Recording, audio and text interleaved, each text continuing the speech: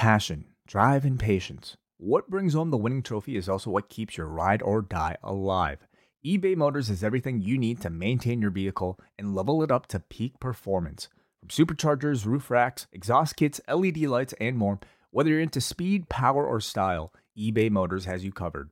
With over 122 million parts for your number one ride or die, you'll always find exactly what you're looking for. And with eBay Guaranteed Fit, your part is guaranteed to fit your ride every time or your money back. Because with eBay Motors, you're burning rubber, not cash.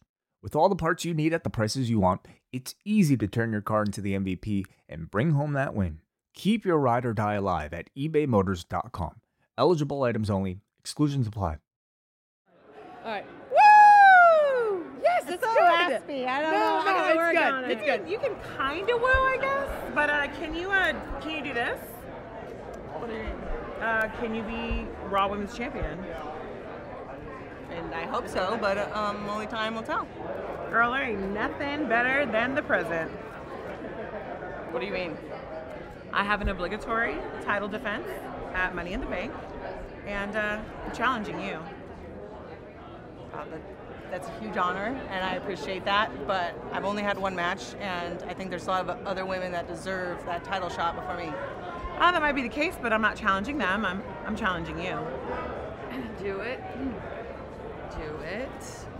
Oh, this is quite unexpected, but I accept your challenge. That's right. Here we go. When it's time to begin. It's on the Rewind to Ride with John Pollock and Waiting. Me 18, that makes sense of these things we see in the ring every week on TV. It's Rewind to Ride for Monday night. Download it Tuesday morning from the Post Wrestling site. It's Rewind to Ride for Monday night on USA Now on the John and Wai Take the Mic.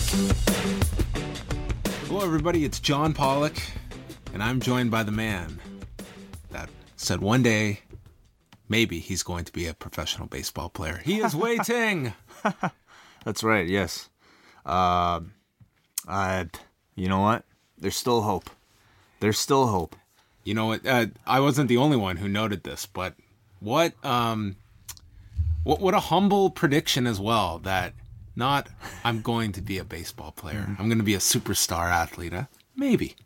Yeah, You had an open mind even at the. How old would you have been when you made this prediction? I think I was. I was in grade 4, which means I was probably 9. I was 9 years old. Wow. John is, of course, referring to an Instagram post I made last week where I had the pleasure of going to my elementary school's 25th anniversary. What's your high school called? Not my... elementary school. school. Elementary school. Why? I don't know. Why does that matter? I was going to make a joke based on, we had Raw 25 this year, and then you had your own 25. Oh, yes, well... Yes. Where they call back all the stars from the past. What kind of level are you of the alumni of this unknown elementary school? You would be at least a solid, a Shawn Michaels maybe coming back? Well, I don't know how you judge that. Like, do you judge that based on how much money people are making? Because I certainly would probably not be at the... I don't know. I feel like everybody I went to school with in elementary school is either like an accountant or like some type of like... I don't know, medical professional. So I've heard from people that I went to school with that I never spoke of, and then they've heard of me in like recent years. Really? And a message me out of the blue, like, "Hey, never knew you were in the wrestling." Are you in their Facebook? Like, no. Oh, they just know of you. They just found me. My elementary school and high school, like, I have no attachment to them at all. Me neither. Although I did run into... This year would be our 15-year... 15 years since graduating high school. That's both incredible. Of us. Yeah, that's incredible. Are you sure about that? 2003. Isn't that when you graduated? I guess so. That's yeah, 15 you're right. years. Okay, wow. Anyway, so I did run into like an old friend who actually was my neighbor, who I hadn't spoken to in years. And then he I guess through Facebook knows that I'm doing this wrestling stuff. That's amazing. So he's just like, man, what's going on with Roman Reigns? I'm like, what? You're into this? Oh, man. It's the top of everyone's discussion. What's going on with this fucking guy? Yeah, so What's anyway. the deal? Yeah, so I went to my elementary school's 25th anniversary. That sounds fun. I was not going to go, but actually this friend was like, "Hey, what? Like, are you at this thing?" And I'm like, "I only live like 5 minutes away." So I went, and they actually put So when I went to school at this school, they put in a time capsule 25 years ago. That's really cool. Containing I guess various artifacts from the time period. And then something from This is from 1994? yeah. Wow. And then something from each class. And so, you'll find there's like a newspaper clipping in there of like the Jays winning the World Series. And Clearly an old artifact. yeah. And I guess every class was responsible for putting something in there. And I guess what my teacher at the time, Mrs. Walsh, decided to put in was a floppy disk. That's awesome. Like a 3-inch floppy disk, or however many inches floppy disk, containing, I guess, some type of text document containing every student's hopes and dreams for the future. And amongst my dreams, I suppose, was there a machine to load this on? no, not at all. In fact, she wrote, if you read her statement, she says, "In case people can't read this in the future, we've decided to print these out." And Good call. she was very smart. She did. And so we all wrote down what we were going to do. And to my surprise, because I never had this thought as a child, to my recollection right now, I felt like I might have been a baseball player at one Wow. time. I think a lot of people went through that phase. In 93, 94, absolutely. That's probably what I would have written if I had a school that decided let's do something interesting. But I was reading through all of like my classmates' posts, and a lot of unrealized dreams. I've realized. Could really bring it down. Or any ridiculous one that stands out? Nothing too ridiculous. I think most kids just they dream of being singers or like some type of professional sports athlete. One person, a lot of people actually surprisingly wanted to be teachers. And to my knowledge, they're not teachers, but it was certainly a realistic goal. Probably a bit more realistic than some of the others. See, when I lived with all my roommates in university, when we moved out of our apartment, we all made a time capsule. Did you? Yeah, I didn't know that. Cool idea. Yeah. Like we were all gonna put stuff in this big time capsule, and then one of the guys, there was a hole in the wall, so he puts it into the wall, and they plaster it. It's like, guys, we're never gonna be able to access this ever again.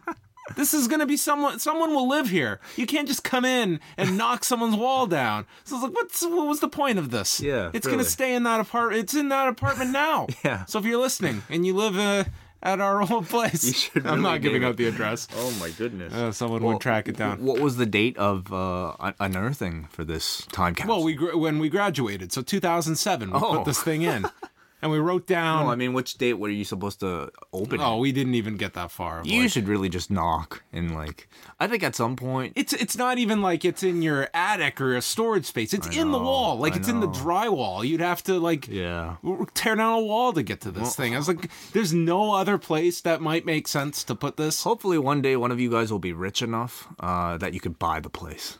So you can break that wall down. And what did you put into this time capsule? Do you remember? You know what's funny, actually? The room I lived in was previously occupied by Elliot Minardi, Yeah. a mutual friend of ours. That's funny to me, but probably to nobody else listening. I'm only talking to you. Are there people Okay. listening to this still? I think Okay. they've given up already. I'm not talking about Raw tonight, I've decided. Yeah, really. Well, there's plenty of other things to talk about. We could talk about all types of time capsules if you want. Okay, well, in the year 2040, do you think that there will be a time capsule that will have been placed in the Sears Center to commemorate All In being sold out in 29 minutes and 36 seconds? Yeah, I don't know about the Sears Center, but maybe at the Pro Wrestling Tees headquarters. I imagine They will have access to those walls, Yeah. presumably. somebody will put a Bullet Club shirt somewhere. But quite the story. 30 minutes, 10,000 tickets. You and I predicted. Oh, I didn't think they'd sell out the We first both day. we both guessed maybe 4,000 first day. I thought 4 to 5. Mm-hmm. I was put off by the Cow Palace demand, and I think in hindsight, certainly should have given more credit to All In's first day ticket sales, and I think it's unquestionable how much people have bypassed the Cow Palace for All In as their must travel to event of the summer. Yeah, I certainly like. I'm wondering how much one affects the other, but certainly I would say I think New Japan greatly underestimated what this All In event is. I think they've been cooperative, but I don't think that they had any, like, scalpers were not even aware to any degree, what kind of animal this was going to be. You and I following this, we underestimated it. You know, I mean, I think we both know. We've been following this whole story. We know the names attached to it, but without any matches announced, without any, major surprises on the level of a CM Punk or a Daniel Bryan, I think you and I both had, and a lot of people probably had doubts that they would break that $5,000 seat mark on the first day. But I think the immense success on that first day really just shows you the power of the hardcore fan base right now. And I think to a greater extent, like the draw being the attendance. That's the figure. Like, it was this hook that was, can we do this? And the audience said yes. But I would also say maybe, to a greater extent, the power of, I think, this generation's belief in entrepreneurship. And I speak, I don't even know if that's a proper word, but I speak from, like, the experience that you and I have, where, like, I feel like maybe what the Bucks and Cody are going through is similar to how you and I must have felt, obviously to a smaller extent. 10,000 subscribers, folks. Can we do it? No, but I mean, when we launched our Patreon, when we launched the website, we were like, man, I don't know, maybe we'll get like 10, like, our goal was 50 people that 50 first people. day. And, like, we hit 50 people in like an hour. Like, it was incredible. And I think, like, for so many years we've, like, heard, oh, it's the internet, everybody's pirating everything, nobody's willing to pay for things anymore. Well, I mean, the world is changing, and it's proving that people are willing to pay. And I think the difference being people who have a personal connection with the creator. And I think that's what this project is with All In. We know the people, we know the personalities, and we know the backstory of the people that are putting this event on. And I think it entices all of us to want to be a part of that story. And to be a part of it, you buy a ticket. I think it's people realizing where are my dollars going to? Who are they actually affecting? And that's something that I think has been lost, that personal connection with larger media. I think that when you're just paying your cable bill every month, you're throwing money at this entity that you don't think ever even touches some of the performers. I think newspapers have lost that. Even though you have a relationship with the people you read, I don't think that it's with this larger institution that is your big city newspaper. Or if you're buying a ticket by paying the WWE, that money might trickle down to the performers, but in an event like this, when the money is going directly to the performers that are putting the show on, it just becomes different. It's very much like, going to pay money directly to an indie band and buying a T-shirt directly from the lead singer versus, going to the Air Canada Centre and buying a T-shirt from, the hired help at the newsstand. Yeah. So it's a wonderful phenomenon that I think that took us all by surprise. And how do you think this affects independent wrestling promotion going forward? I don't think you can view it as anything but a big positive, because it says that a non-WWE show, hell, a non-New Japan show can do 10,000 paid. Yeah. That's extraordinary for what are largely individuals. Like, this is not even a show where I would say, like, it's Cody and the Bucks, and to a much lesser extent, it's the supporting cast. It's more the idea of what they are doing as this way of trying to establish a separation. Like, this feels like these guys are the number 2 promotion in the U.S. Well, that's the thing. Like, I mean, I think we're all looking at this as the first event, but I have a hard time thinking, with the amount of success that they're receiving, that this will be the only All In. To me, this is the type of event, and this is the type of buzz that helps create promotion. So it wouldn't surprise me if they decided to even go further in with All In. Yeah. In the future. I don't know how you can go further than All In. Maybe it's putting down double or roots. nothing. Double or nothing. That's what they'll call it. Yeah, I could see them doing. I could see this becoming an annual event so that they still keep a specialness to it. Right. I don't know what the success. It would be successful. Don't get me wrong, but if you went to 6 shows a year, you will hit that same mark that New Japan has now hit. Where the first show, it's the idea of it. It's seeing this happen in front of your story, being part of history. To be at a show like that, you want to be part of that. Whereas show 3, it's okay. You've got the Bucks, you've got Cody. What else do you have? Right. This brand is good for X thousand amount of tickets, but it's not going to be 10. And that's what's incredible is that there's no big outside name. There's no giant hook. A lot of people are trying to say, well, CM Punk signing has pushed a lot of people towards this. I'm like, you're really stretching if you think that the CM Punk signing the day before was some guarantee that he's showing up at this event. Yeah. So I think it's kind of foolhardy to be giving CM Punk any credit for this. I think so too. I mean, it's a subtle tease as much as when a big performer is in town WrestleMania weekend for when Austin was at WrestleCon this year, and not a guarantee he was going to be showing up at WrestleMania. At this point, like, I don't even know if there's much value in them, putting CM Punk in anything but maybe some type of speaking appearance. It would only be worth doing a total surprise as, Bernard the Business Bear. Yeah. Or he just the closing shot is him, and that's your big hook for the second show. Yeah. But to go out of your way, why would they spend any kind of money now, big money on any talent now? Not to mention they did this on themselves. And Cody did an interview with the Voices of Wrestling crew and some other media about the fact that they are putting their reputations here. They don't want to rely on some big hook by going out and getting, every star under the sun.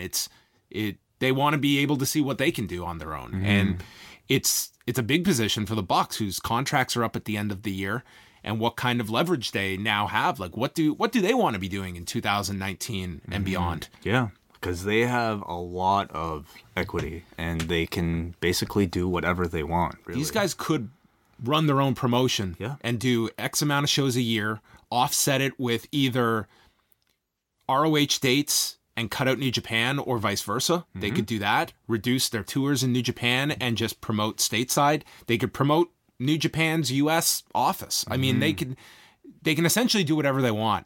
There's a part of me that really hopes that these guys don't entertain a WWE offer. Oh my God. I can't imagine you being anywhere satisfied to go work at WWE. I don't think you could after being involved in something like this, to be hands-on and running everything, and to give up all of that for WWE, I think would be so regretful. And can you imagine? This is legacy stuff for these three, for multiple guys. Completely. Can you imagine if the Bucks had signed with the WWE maybe 2 years ago? They'd be missing out on Hot Topic. They'd be missing out on doing this. They'd be missing out probably on being the Elite. All things. They'd be searching for Bobby Lashley's sisters. Yeah, it's I mean, I look at this and I wonder how much influence it has on WWE talent, people that are already in that system and maybe aren't necessarily so happy. That said, though, I mean, there are a lot of independent wrestlers that are only, the Young Bucks, and they're only Cody. And I would say there are probably only a handful of people who are capable of doing something like this. Yes, not everyone could. I think that there are some in WWE that I think could absolutely have success outside of it. I think the percentage that are willing to take that leap is extraordinarily small. But that was a huge story from over the weekend. Also, I know we don't always go over MMA news here, but I do have to ask, Chuck Liddell announcing that he is going to come out of retirement. Oscar De La Hoya and Golden Boy Promotions have been dabbling with the idea of presenting a mixed martial arts promotion, and Chuck Liddell he says he's coming back regardless, wants it to be with Tito Ortiz, hopes that this happens with Golden Boy, plans to talk to Bellator too, but it sounds like at 48, he is coming back. And Tito has said the same too, hasn't he? They've both, stated they want this fight, and Golden Boy could be an outlet for it. Oh, I think it's so sad. Like, I don't want to see seniors fighting. And not to say he's a senior. But he's 48. Oh, God. And he lost 4 of his last 5 fights and was knocked out 3 consecutive times before That was 2010 he had his last fight. I think it's one thing for like a musician to come back for like, you know, one big reunion tour, one final performance, even if that musician's voice has changed and they can't hit the high notes like they used to. It's another thing to see an athlete try to perform again at, you know, 10 years or however many years afterwards. First of all, I don't want to see somebody get hurt beyond what they should be, beyond the amount of damage they should be taking at that age, and I don't want to see a man with, you know, shitty technique. That said, though, dude, this dude was talking about fighting John Jones today. That's ridiculous. Like, but I mean, it gets people talking, right? But that said, you and I watch PCO, you know. This is the PCO of MMA. Damn near kill himself in front of an audience, and this audience was cheering. Granted, yes, pro wrestling is very different from MMA. But if Chuck Liddell goes out there, gives like a really incredibly heartful, gutsy performance, and has a very memorable match, this could end up being a very positive thing for him. I won't lie, I'm a complete hypocrite. I'm totally going to watch this. Of course. And watching Chuck Liddell fight, even at 48... John Jones, I'll watch that. Chuck versus that. John Jones. That I seriously would contemplate not watching, because that will never happen. That will never happen. Never. Yeah, just like Conor McGregor. And I Floyd can say Mayweather. though, like with Chuck Liddell, there are some guys that, yes, they are very much influenced by just income. I have sat down and spoken with this man. This man loves fighting. It was torn away from him, kicking and screaming. He did not want to retire in 2010, but he did. And he was given what was told to him would be a lifetime job at Zuffa, and then they sold the company, and his job was redundant. And like this guy, you can watch him cage side. Like he wants to be in there. He loves everything about fighting. He loves the camp. He loves the weight cutting. Everything about fighting he loves. And there's only so much I can look at this 48-year-old and say, hey, this is his life, and this guy loves fighting. That I don't think you can. Where do you draw the line, though? But it's a man's safety here, and it's a man's health. Like, a doctor's going to clear this guy. Well, he says he's going to have to go through all the different testing, and yeah, that's certainly on the commissions. I mean, because of his style, and granted, you match him with the Tito Ortiz, it's not, you know, the most dangerous striker, and it's also someone that is, you know, limited compared to their prime. But nonetheless, this is a fight. Yeah. I mean, I wish this guy could have retired and just been happy, but isn't. Like, he just wants to fight. Like, he flat out tells Ariel on his show, it's like, everyone says, you know, there's life after fighting, and you know what? It's not that good. Like, he basically just says, like, this is it. This is my life. It's fighting. He, more than most, always seemed like this was all he knew how to do. Like, this is all he knows. People train a lifetime. This guy was an accountant at one time. Are you kidding me? He has like a degree in accounting. I'm willing to bet not that good of an accountant, okay? Like, or at least probably not the life that's for him. He'd probably be miserable doing it. And I wonder how good he would be. Would you trust him with your taxes? The Iceman? Yes. I don't know. Probably not. Yeah, I don't think I would. Yeah, I don't know how I feel about that. But, well, you know what? I respect it. Listen, I don't know if you've watched an MMA fight this year, but I know you will watch that one. Will you not? Yes, I will. Yes, I will. I was close to watching the Raquel Pennington Amanda Nunes fight. Did you see any of the card? No, didn't. It was a very good card. Yeah. I heard very controversial. Yeah. Do you have any thought on this? It was at the end of the fourth round. Raquel Pennington has she has lost minimum 3 rounds. I had her down 4 going into the 5th. She tells her corner, "I'm done. I need to be done."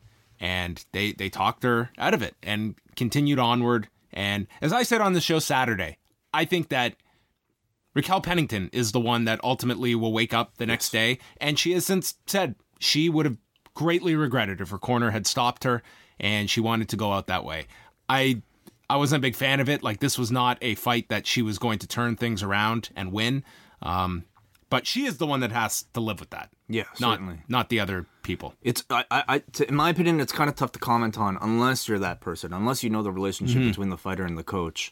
And what I wish is that, not independent of this example, is that there was more of this in MMA, this idea that when a fight is lost, there is no shame in not continuing a fight, in not sending your fighter out there for unnecessary damage. It's true, but we've seen comeback finishes.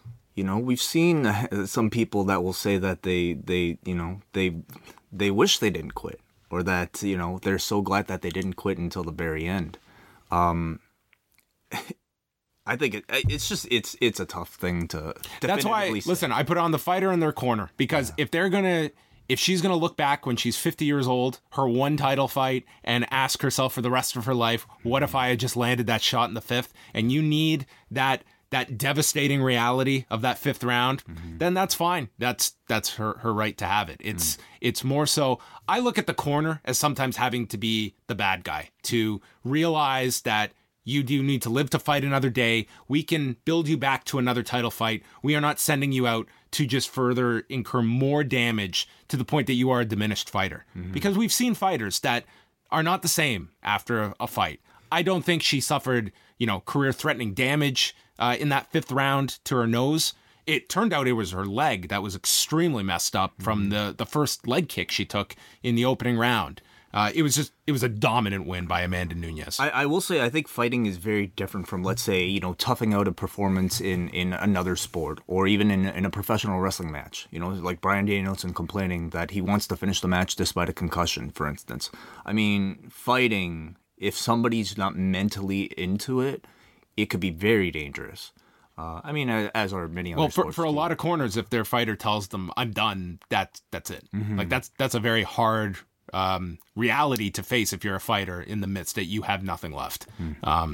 Anyway, but it was a big discussion point coming out of it. Yeah. Quickly, let's talk about our shows this week, and then we will get into this dreadful Raw. We have Rewind to SmackDown coming up Tuesday, and then we've got... Hey, first of all, yes. I want to thank... Number one, I want to thank Ardo Cal for being an amazing guest on our post roundtable. Yeah, this was a really great roundtable we had. We've had some great roundtable guests. I've heard from a lot of people say that this was their favorite podcast that we've done so far at Post Wrestling. So thank you all who have listened to it and checked it out. I'm worried now because we're hitting a good streak on these roundtables that I'm just like, wow. Yeah. How do we follow this? But Ardo was just incredibly open and candid about his experiences working for the WWE for a year or two. How many years did he work there? It was like fall of 2014 until April 2016. So, but 18 months, give or take. He talks about basically his long road to getting there and finally getting his dream job as a broadcaster. And then basically how... the reality of the job, what it didn't really turn out to be. And I would recommend it for anyone that has any aspirations of ever becoming a broadcaster in any wrestling company, including WWE. I think many people that listen to this, if you're aspiring broadcasters, I'm sure WWE is something that you would like to one day work for. I think this is a really... like an honest look. This is not somebody that is by any means. He has nothing to lose anymore. Like from all accounts, it seems like Ardo's completely done with professional wrestling. So yeah, and not someone either that looks back on it negatively either. Yes. I think has a very measured look at this long road he had to get there, and not having any regret about at least seeing what was there. So yeah, that's up there right now, and if you're a double and above patron, you can watch a video of that too. Correct. And also I did a UFC 224 post show, which I looked down on Sunday morning it had turned out to, and I had suddenly realized I had been talking to myself for an hour and 22 minutes. Wow. Sunday was an... That's a talent. I guess so. It wasn't a talent waking up 3 hours later to start my Sunday, and that was a big Sunday. Oh man! But I'm all recovered. I have introduced napping actually way after we talked about this. Napping is key. It was big, so I'm wide awake now. But anyway, Wednesday night we've got British Wrestling Experience this week. It is Martin and Benno who will be on the show, chatting all the latest British news, which there is no shortage of, as the WWE is getting ready to conquer. They are currently conquering that whole part of the world as we speak. And then Thursday, we've got a new up next with Braden Harrington and Davey Portman. And then Friday, folks, it is Captain America week here at postwrestling.com. For all of you Patreon subscribers at postwrestlingcafe.com, Way and I are reviewing Captain America: Winter Soldier. Yes. After John reluctantly, I think you said that you wouldn't review the other movies, but it was a week where we didn't have much wrestling to do, and this looked to be the perfect choice. And John, I think, has since really come around to the idea, and I know for a fact that you're taking this one pretty seriously. I watched The Avengers last night. Yeah, you're doing quite a bit of prep for this, I take it. Are we going to talk about The Avengers a little on Friday? Sure, of course. We got it all fits in together. Whoa!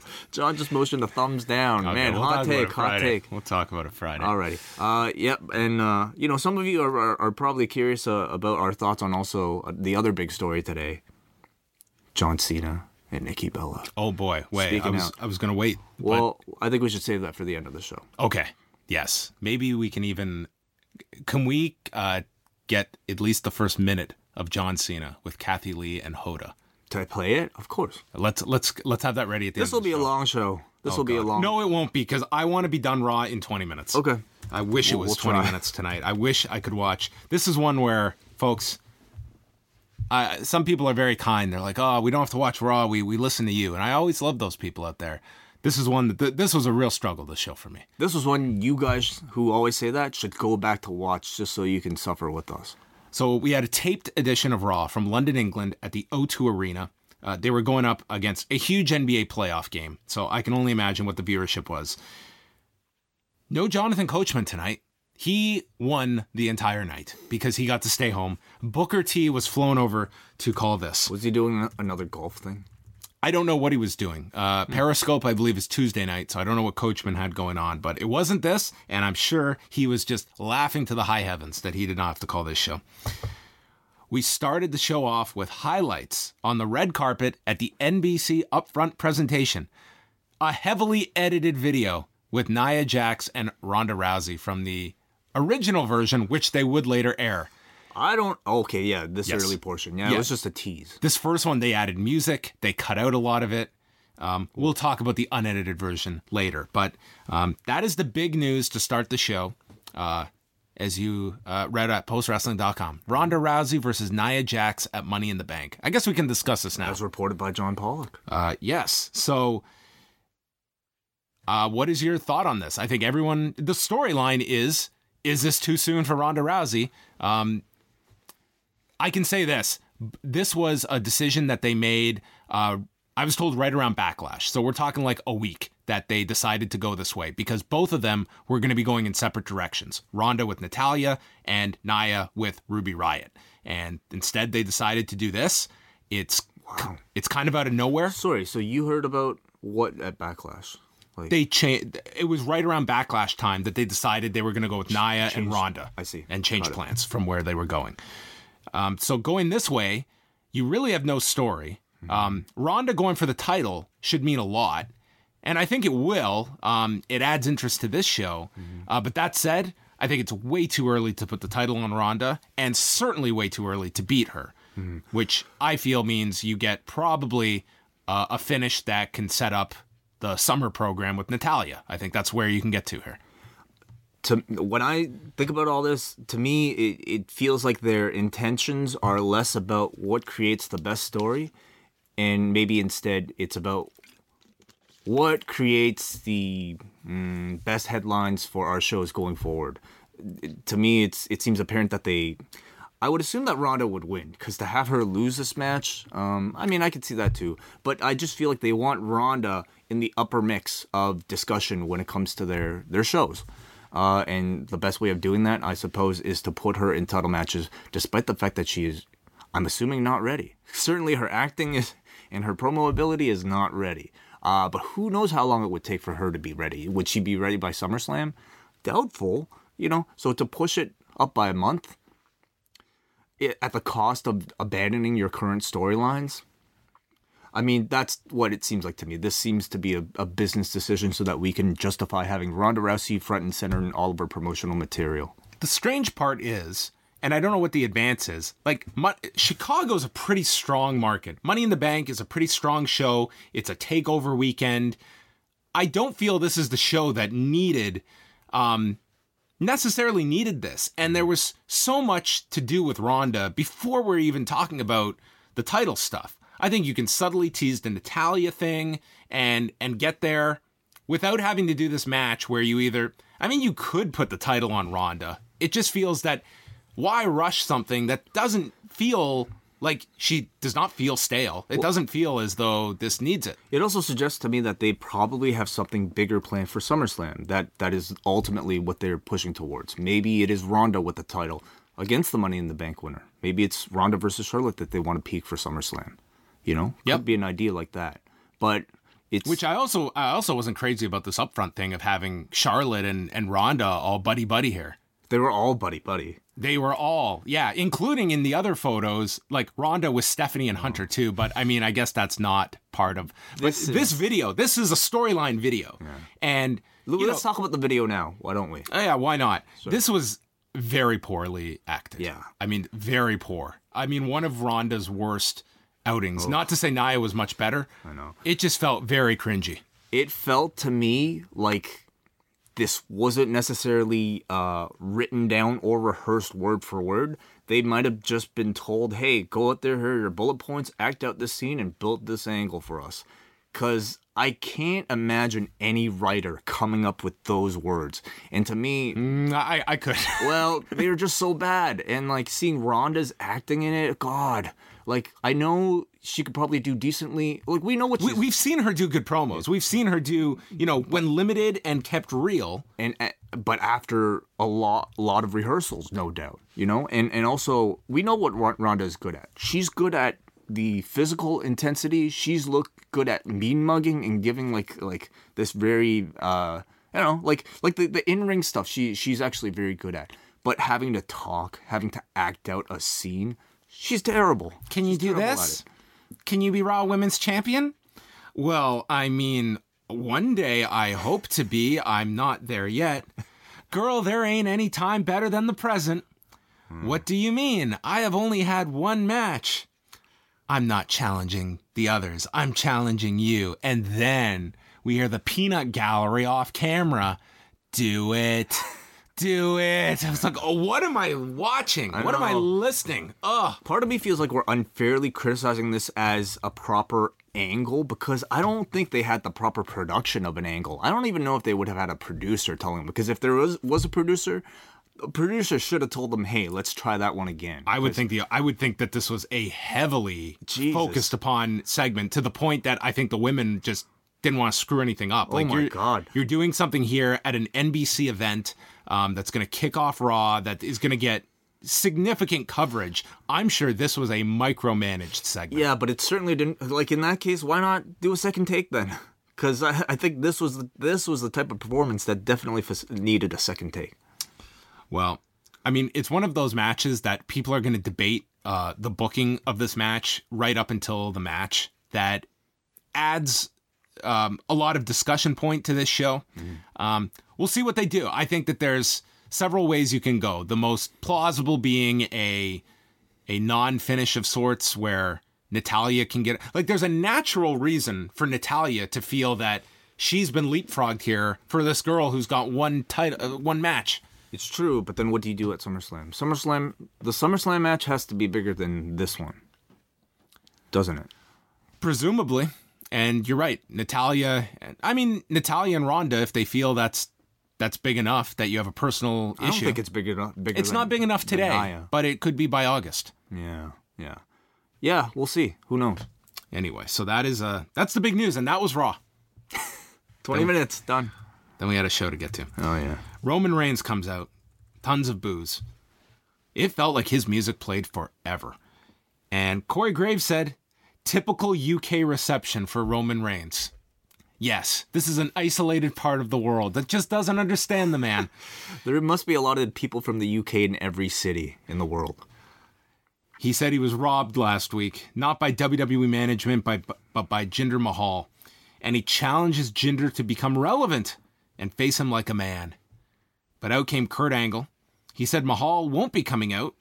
He speaks on behalf of WWE management And Jinder's going to get a shot at the Money in the Bank tonight in a qualifying match because last week Angle was thinking emotionally when he turned him down. And he says that's what's best for business. So out of nowhere, maybe not out of nowhere, but Angle is now the puppet for Stephanie. After facing them at WrestleMania. Right. Like he is using their...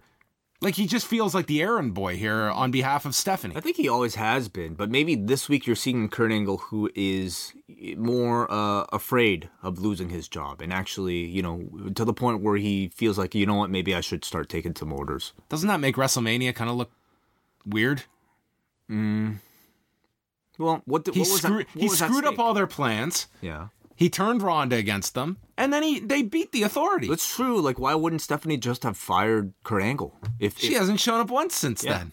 Like, why wouldn't, instead of just fucking with Kurt Angle every single week via, employing things like using Kevin Owens or something, why not just fire Kurt Angle? Like, at the very least, it would take one of Kurt's many phone segments of Stephanie threatening Kurt that if you don't fall in line, your son will not have a job to come back to. Yeah. Give me something that explains this guy just becoming this sheep for them. The explanation, I guess, is that Stephanie wants to fuck with Kurt. And to fuck with him, he has to be under her employ. But all it takes is a simple explanation. That's all I want. I don't think we should have to be filling the gaps here for these radical character changes. So, Reigns says that's fine. If Jinder's going to have a 3-way with Elias and Bobby Lashley, just make it a 4-way. And Angle denies him and says WWE management will not give him any more opportunities to qualify. Reigns understands, but has to go do what he has to do, and he leaves. He goes backstage, and within seconds, he finds Jinder Mahal alongside Sunil, just hanging out. And Reigns attacks both of them. What's great is that, like, Jinder sees Roman approaching. He gives Sunil his turban, only to throw Sunil at Roman first. I thought that was awesome. You could hear like a light chuckle from this audience. They fought by a table of bananas, which was the only thing I could describe that was going bananas here, because this audience met this angle with indifference. They fought into the arena, the officials separated them, and Jinder retreated. Yeah, you're absolutely right. It was like, the brawl was just like there, I think... I mean, this was a segment where they were just going right ahead and continuing to push Reigns as the hero, standing up to authority, going after the bad guy, despite the background noise being completely... This felt like a selfie promo. Reacting completely like different from what this angle was designed for. I mean, at this point, it's really just like Vince telling the story he wants to tell, regardless of the reaction from this crowd. Then we had a big plug, and they were promoting this throughout the show. Total Bellas. This was the go-home show for Total Bellas, returning on Sunday on E. I think I ask this every time, but this airs in Canada on E on Sundays? Yes, it does. I'm not sure if it airs on at the same time on Sunday. Okay. It might be delayed by a day or two. You have an entire audience that is really hoping. I think you have an audience, too, that wants to hear I don't your think thoughts. they want to hear my thoughts. They want to hear your thoughts for Oh, sure. man, I can't just talk about it by myself. That's the best part. Well, I we watch shall it see. through your descriptions. Well, I'm going to try and watch Okay, we shall see. At least the first episode, maybe. Yes. Maybe I can weigh in on Daniel Bryan taking Birdie for her first swimming lesson. That's why you're so important for these reviews, John. You have like a new father's perspective. Seth Rollins versus Kevin Owens for the Intercontinental title. I get on Rollins for his suicide dive. This was the lightest jog into a suicide dive. And I think by design, because Owens had to catch him on his shoulders and then drove him into the post. They're fighting on the apron. Rollins avoids an apron bomb and hits Owens with a Falcon Arrow onto the edge of the apron. Yeah. To Kevin Owens, who, if there's one constant I hear from this guy in all his interviews, it's the state of his back. Is that right? Oh, he always talks about his back pain. I mean, he was talking about it going back to like Hell in a Cell last year, that match with Shane. Maybe after like the Jericho Daniel Bryan interview where Jericho complains about taking the apron bomb and how much it hurts, maybe Owens is like, you know what, I should probably take one. Well, he's even. He took one here. Then Rollins landed a real suicide dive. Owens came back, big DDT, pop-up powerbomb is blocked. We saw the Revolution knee that only generated a 2 count. Then Rollins went for the frog splash, landed on the knees. Owens cradled him, 2 count. And then Rollins scales to the top but takes a fisherman buster. Rollins rolls to the floor, sends Owens back in. And then as Owens gets into the ring, he's hit with the stomp and Rollins pins him. They went about 15 minutes on television here. I thought this was a good match between the two. But this was an early part of the show where I was sitting back just realizing this is going to be a really long show. Is that right? Yeah. I enjoyed the show. I enjoyed the match. Okay. I enjoyed the match. Did you enjoy the show? The show, in hindsight, okay, we'll talk about that at the end. But I thought the match was really good. I mean, This was a good match. they seem to be on a mission right now to push Seth Rollins as the best wrestler in the company. I suppose, Raw's answer to AJ Styles on SmackDown. And by doing that, I feel like they're allowing Seth Rollins to go out there and basically have the match of the night every single show. Very much kind of bringing that, very popular indie style into his matches. A lot of big moves. Also, not a lot of competition for that award. Yeah, pretty much. Yes, that's true. But at least one guy's trying to compete for it, right? A lot of big moves, a very fast pace, a number of near falls. So it seems to be at least a more concerted effort to push him as, hey, this guy's a really good wrestler, more so than before. Hey, I'll take it. Rollins has been a shining light on Raw the last 2 months. Kevin Owens, on the other hand, I think that's what took me a bit out of this match is just Owens just feels like just a guy in the middle of the card at the moment with, and granted, given some direction by the end of this show, but during this match, I think it was just, here is the guy for Rollins to beat. he lost to Braun Strowman in his hometown. The guy who took the pinfall, by the way. Right. Lost to Braun again last week. And here... And at the pay-per-view. And the pay-per-view. And in this segment, really just felt like a complete afterthought. Obviously, that was to build to the main event. So he's working a losing streak gimmick, basically. Always awesome. Yeah. Those losing streak gimmicks. They recapped Nia Jax's challenge with the video in full, including Charlotte and Ronda both getting raspy when they tried to woo. And this big segment ended with the girls calling for water as they laughed. I thought Ronda's was every bit as good as Charlotte, if not maybe even a little bit better. Well, Charlotte's woo is significantly better than her strut. Is it? Yes, that I agree with you. That's going to be the stiff. Someone has to retire that strut from Charlotte. Yeah. Anyway, so the storyline. Is this too soon for Ronda Rousey? We shall see. Well, I think for that reason, Ronda has to throw and quick armbar Nia, in my opinion. Well, for everyone that is concerned about the actual match, this is going to be the most laid out, produced match you can envision.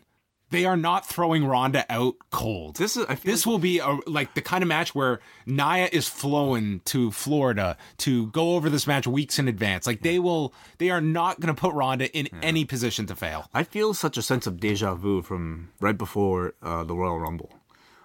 Oh, sorry, right before WrestleMania. Mm-hmm. And she blew away expectation. And I feel like even then, when we had this conversation, I remember feeling deja vu then about a conversation we might have had as it relates to Goldberg when he returned. Remember when he came back and everybody was like, can this guy work a match anymore? Blah, blah, blah, blah, blah. Turns out he didn't need to have to work that much of a match. No, and Ronda shouldn't be doing 20 minutes either. But I am not too concerned about this match. I know some people think it's going to be a disaster. I really don't think. It's like you had this undersized woman. Nia knows how to play the big menacing bully, which she should have done, defeat her, which she didn't do at Backlash, and I thought that match failed miserably. But here, she is clearly the favorite over Ronda Rousey as the babyface. Right. Yes. Kurt Angle was on the phone a lot on this show. I hope he had a great international plan. He's talking to someone who's not watching Raw and informs them of the title match that Ronda has at Money in the Bank. Bo Dallas and Curtis Axel walk in. And they have a new team. They suggest being called the A-Team, but Kurt says, nope, that's already an established entity. He had to remind this audience or let this audience know, you can't use that name. That's a name of a show from the 80s and also the name of a reboot movie. It just, I guess, maybe shows me how old I am because I You say the A-Team, I know exactly what that is, but they did the remake. Right, I understand. Quentin. But he had to qualify this for a section of the audience that has no idea what the A-Team is at all. So instead, they call themselves the B Team, with Dallas saying it stands for the best. They want a tag title shot. Kurt says, you guys have never won a match together. And Dallas says, well, that makes us undefeated. The B Team, undefeated. Mm-hmm. Angle is going to put them in a match as long as they don't bother them again tonight. So we've got another comedy tag team. I know. We kind of know how these go, right? I mean, like it's Heath Slater and Rhino. It's the Job Squad, you know? They might be hot, like they might get a lot of attention, I think, to start off, but then they never continue with them past maybe a month or two. And then they're just... Breezango. Yeah, exactly. Like that's where it's just this giant pile of these teams and these characters. Their tag team division is that. That is. Yeah. That's what it is. And it's when people they get into a team like this. It's like, this is great for them. They were doing nothing before. I'm like, yeah, and they're not going to be doing anything in 4 months from now either. And it's just this giant buildup of Andre the Giant memorial contenders that we've got.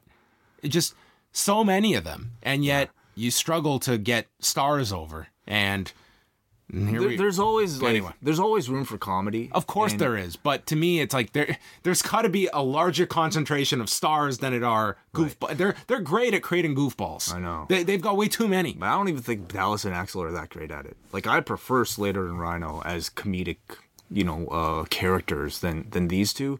But listen, I'm glad that they're keeping their jobs, and I'm glad that they're at least getting a little bit here. Well, we got the answer tonight of who would be lower on the pecking order between these two and Breezango. Sure. That was answered. First Money in the Bank qualifier of the night was No Way Jose, Baron Corbin, and Bobby Roode. Corbin knocked Jose off the apron into the barricade. The crowd was chanting No Way Jose throughout this and singing along. Corbin hit the deep six and his chokeslam backbreaker to Jose, and this kind of woke the crowd up. Corbin ran shoulder first into the post, into the floor. Roode hit the glorious DDT, pinning No Way Jose, who just referenced our last discussion about the B Team. That is No Way Jose now. So Roode qualifies for the Money in the Bank ladder match. I don't give a shit about any of these characters in this match, but I could appreciate that they put the effort that they put into it. I mean, I thought they kept a pretty fast pace and gave Jose a chance to show some fire, and this crowd got into him, to my complete surprise. Overall, I thought the match was fine. Then we had Kevin Owens meeting with Kurt Angle in the back. He wants a rematch with Seth Rollins and wants to pick a stipulation, and Owens threatens to call Stephanie McMahon if he doesn't. And Angle tells him not to threaten him, and Owens says, that's not a threat. So then Angle walks into the trainer's room and Jinder Mahal is dying. He calls Roman an animal and wants the match tonight postponed. Angle says it has to happen because tonight is the last night for qualifying matches. Mm-hmm. Really? We don't have time. So that means SmackDown will have 3 qualifiers. Okay, SmackDown is very weird. Oh, sorry, two more qualifiers because somebody filled the spot in the main event here. Yes. So SmackDown has to have 4 people in each match. Right. And I don't know off the top of my head how many qualified last week. Anyway, point is, we've got 4 more episodes of Raw. What does Kurt have planned for the next 4 weeks that a qualifying match can't be delayed for another week? Multi-man matches? Are you kidding me? Look at this show and what it's full of. You're telling me that you are just so booked solid over the next 4 weeks that these qualifying matches, they have to be done by May 14th. So the match is still on. Mahal says he will compete and do what Roman Reigns couldn't do and qualify. This is when Breezango took on the B Team, as Axel and Dallas were wearing shirts that they had drawn bees on and colored in with Sharpies. Yeah, like the Job Squad. Which I'm sure they're going to sell these. Oh, for sure. I think they should individually Sharpie everyone. Well, yeah, come on. Put some blood, sweat, and tears into it. Breezango is going to live tweet the royal wedding this Saturday. I mean, that's cool. That's something for them to do. Yes, yeah. Well, I guess they are going to still be on this European tour, which... Oh, they will be. Do you think they get paid for live tweeting the royal wedding? I don't know if they get paid specifically for that, but I think they're getting paid. I'm sure there are many days where they show up and they get paid for doing nothing at all. That's fair. All I can say is that with this travel schedule of the last couple of weeks, months, if they told me, yeah, on this Saturday morning we need you to get up to live tweet the royal wedding, I would be telling them to royally fuck off. Fandango fired up on Axel. He missed the last dance off the top, this leg drop, so... Crowd still loves the Fandango They song. were treating this like it was 2013. I'm not going to say they love Fandango, but they certainly love the song. Love the song. And I mean, that's the UK. They love to sing. What did you make of the crowd? Because this felt at times like there was no way this crowd could be so silent at times as they were on the show. I'll tell you, But then there's times where they're singing and stuff. it feels to me like this was an audience that was here to chant. I think a lot of the matches they were presented with, they felt indifferent to, but that didn't stop them from making their own good time and singing Nando's, chanting for Nando's. You'd hear those, but then and maybe they were. Listen, I was bored out of my skull The for this chant show. for Nando's suggests that they were completely removed from that match. They couldn't care less about the outcome of something like this. Breezango versus, I don't know if they cared about the outcome for this match at all, but they wanted to have a good time. They wanted to chant and sing. Well, it's just these shows in the UK years ago used to be just party atmosphere, and they have consistently, like the last number that they have come to the UK, it has been this, where it's just, yeah, there's some liveliness to it, but a lot of just silence at times. And I don't even know if that's them manipulating the sound, because I can't fathom these people being so quiet. Yeah, why would they manipulate? If anything, the sound would be louder. They have done that. Yeah, but that means the matches would be hotter. Like they would sound Or they hotter. bring them down because they don't want the audience distracting. Well, they did do a very good job because I heard every chant in this audience tonight. Charlie interviewed them after the match. Dallas says anything's possible as he's losing his voice, and Axel says they're coming for the Raw tag titles. So their finish is the inverted 3D that we talked about. Right, yeah, double team reverse neck breaker. 3B maybe. 3B. 344 they won this match in. Sasha Banks, Natalya, and Ember Moon against the Riot Squad. Babyfaces cleared the ring, went through a break. Tag was made to Natalya, who worked with Liv Morgan, went for the sharpshooter early, but then was stopped. Morgan got an inside cradle for a 2 count. Banks hit the Meteora to Logan off the apron, and then Moon hit this crazy Lope to Riot on the floor, and then Natalya puts Morgan into the sharpshooter for the submission victory. Yeah, much like it is on SmackDown, a wide varying level of experience, I would say, amongst the women's division here. On the low end, certainly you have somebody like Liv Morgan who just does not look ready for matches with people like an Ember Moon or even a Sasha Banks. But then on the other end, you have Ember Moon, who, in my opinion, looked the most impressive in this match. Mm-hmm. I think, they're kind of keeping her in the background right now. I wonder if that's a mistake, because, she's somebody who... She's in the Money in the Bank match. That's true. That's actually, a good she could win it. You're right. Well, I hope she does win it, because I think, her stuff looks the cleanest and looks the hardest hitting. I don't know how her promo kind of stacks up against the others, but in ring, she looks to be a different level right now than a lot of them. The Riot Squad, they sent out a photo over the weekend. They're on the European tour, and they were out, I guess, sightseeing together. And on the new iPhone now, you can get your photo, take your photo, and then you hold it down, and it'll play the sequence of the photo, almost like a mini video. Oh, okay. I didn't know that. A GIF. Yeah, kind of.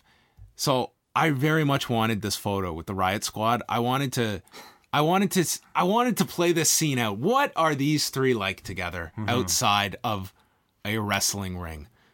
What are Liv Morgan and Sarah Logan kicking back, chatting about? I totally believe that they would hang out. They do hang out, obviously. Yeah.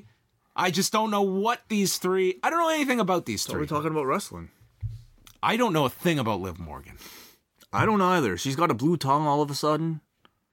We know Sarah Logan, grew up on a taters farm. Oh, okay. Yeah. In Kentucky. Yeah. I don't find them all too convincing as a group right now. I think Ruby Riot's actually doing pretty well since she's come to Raw. They booked her strong, she's looked good. But the other two, I feel like they're still trying to find their identities, and I think as a unit they're trying to find their identity still. Drew McIntyre and Dolph Ziggler selfie time. They state the roster has gone soft. It used to have warriors and legends. Now you got these fuckers. They call the new guys fat pigs, such as Braun Strowman and Finn Balor. Who were only interested in taking up a spot at catering. Yeah, Is that what they said? that fat ass Finn Balor. Yeah. And they're only popular because of choreographed entrances and flipping cars. McIntyre says they have lost the fire and are here to remind them. And then Dolph says, well, they finish each other's sentences, by the way. Okay. We're not here to take food off anyone's table. We're here to flip over the damn table. Yeah, I thought they were... That should be our catchphrase, way. Oh, God. I mean, I thought the delivery, as usual, is strong with these two, but I thought this promo was a little corny. Like, they're trying a little too hard with the food analogies here. For anyone that thinks I'm too critical, I implore you to watch some of these promos and type them out like I do, okay? Because that will give you such a better understandanding Can you start of how goofy some of this stuff sounds. Can you start tweeting these out or, like, Instagramming, like, some of these written out? It's so Maybe I amusing. should. We're not here to take food off anyone's table, but we're here to flip over the damn table. So the food just goes to waste. We got a random superstar fact about Sheamus, who had no presence on this show.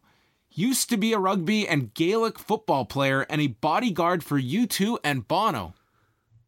Why did they do that? I don't know. He wasn't even on the... Is he on Raw? He's a SmackDown guy. Fuck!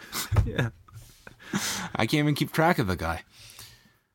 Hardy and Bray Wyatt... Neither can they. Wrong show. Matt Hardy and Bray Wyatt come out. Cole asks Booker if he's woken, and Booker just sounded like he literally put his head up and says, I'm awake. I wasn't. Matt Hardy and Bray Wyatt against the Revival, who are desperately in need of one. The audience is singing The Whole World's in His Hands.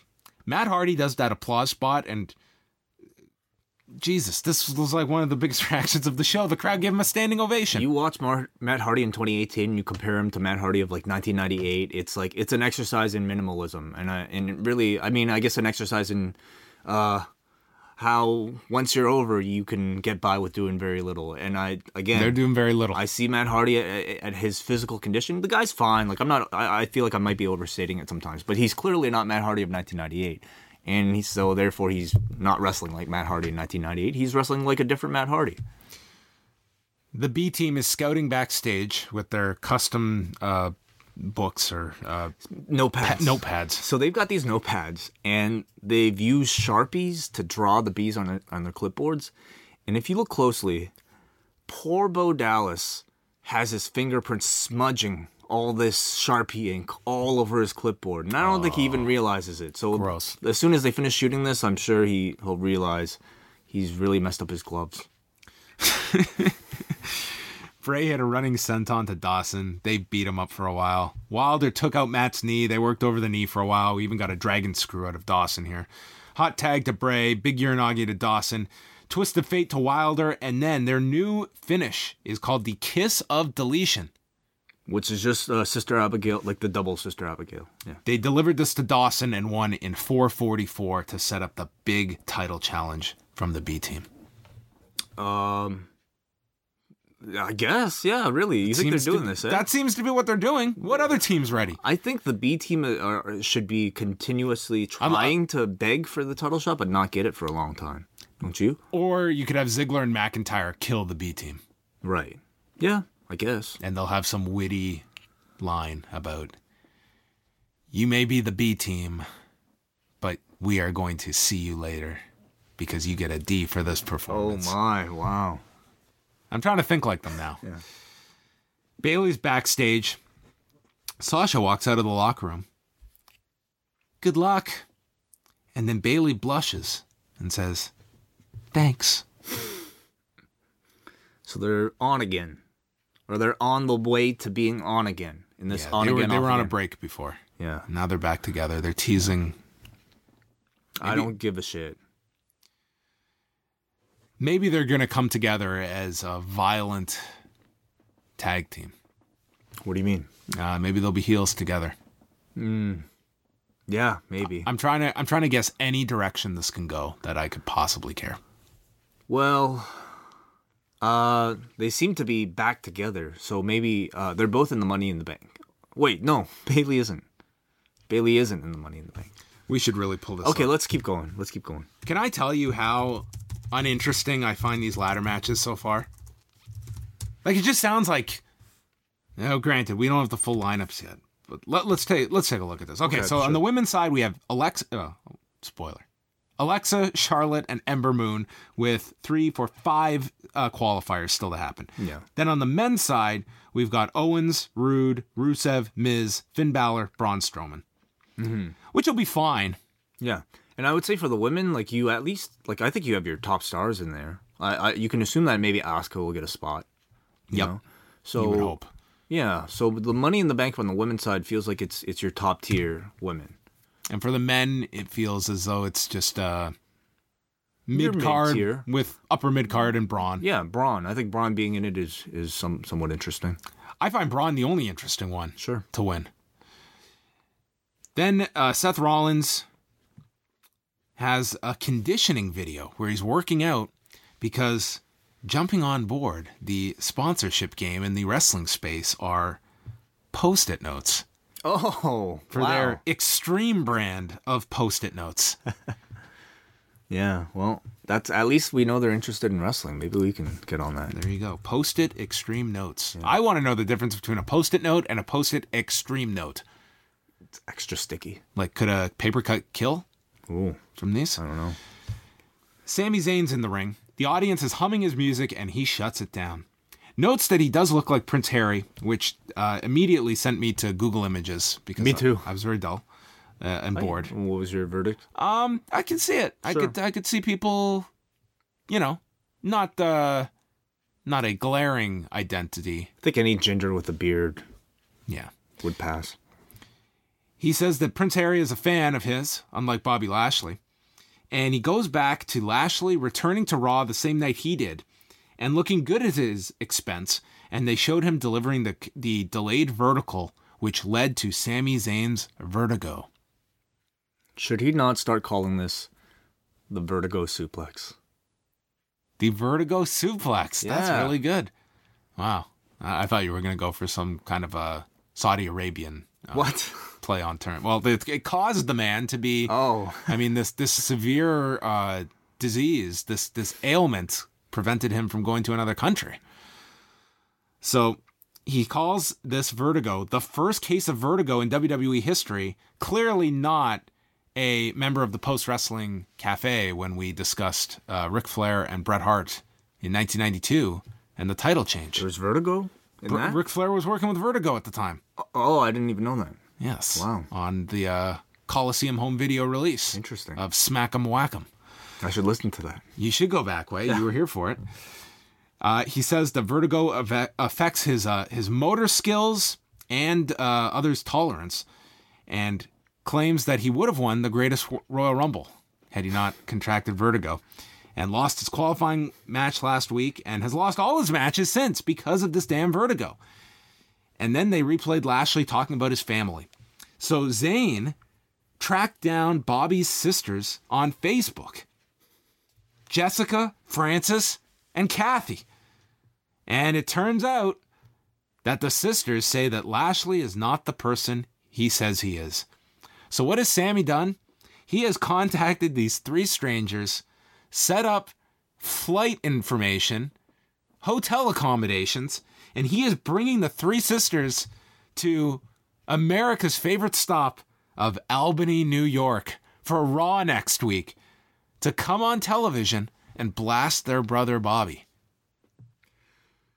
Wow. Because Bobby is not who he says he is. So I think there's only one logical explanation here for these sisters to explain what Bobby is. In 2018, no different than 11 years ago, dude's a Trump supporter. And he wants Sami Zayn deported. Oh my. Yo, wow. That could be the bigger story here. Yeah. Wow.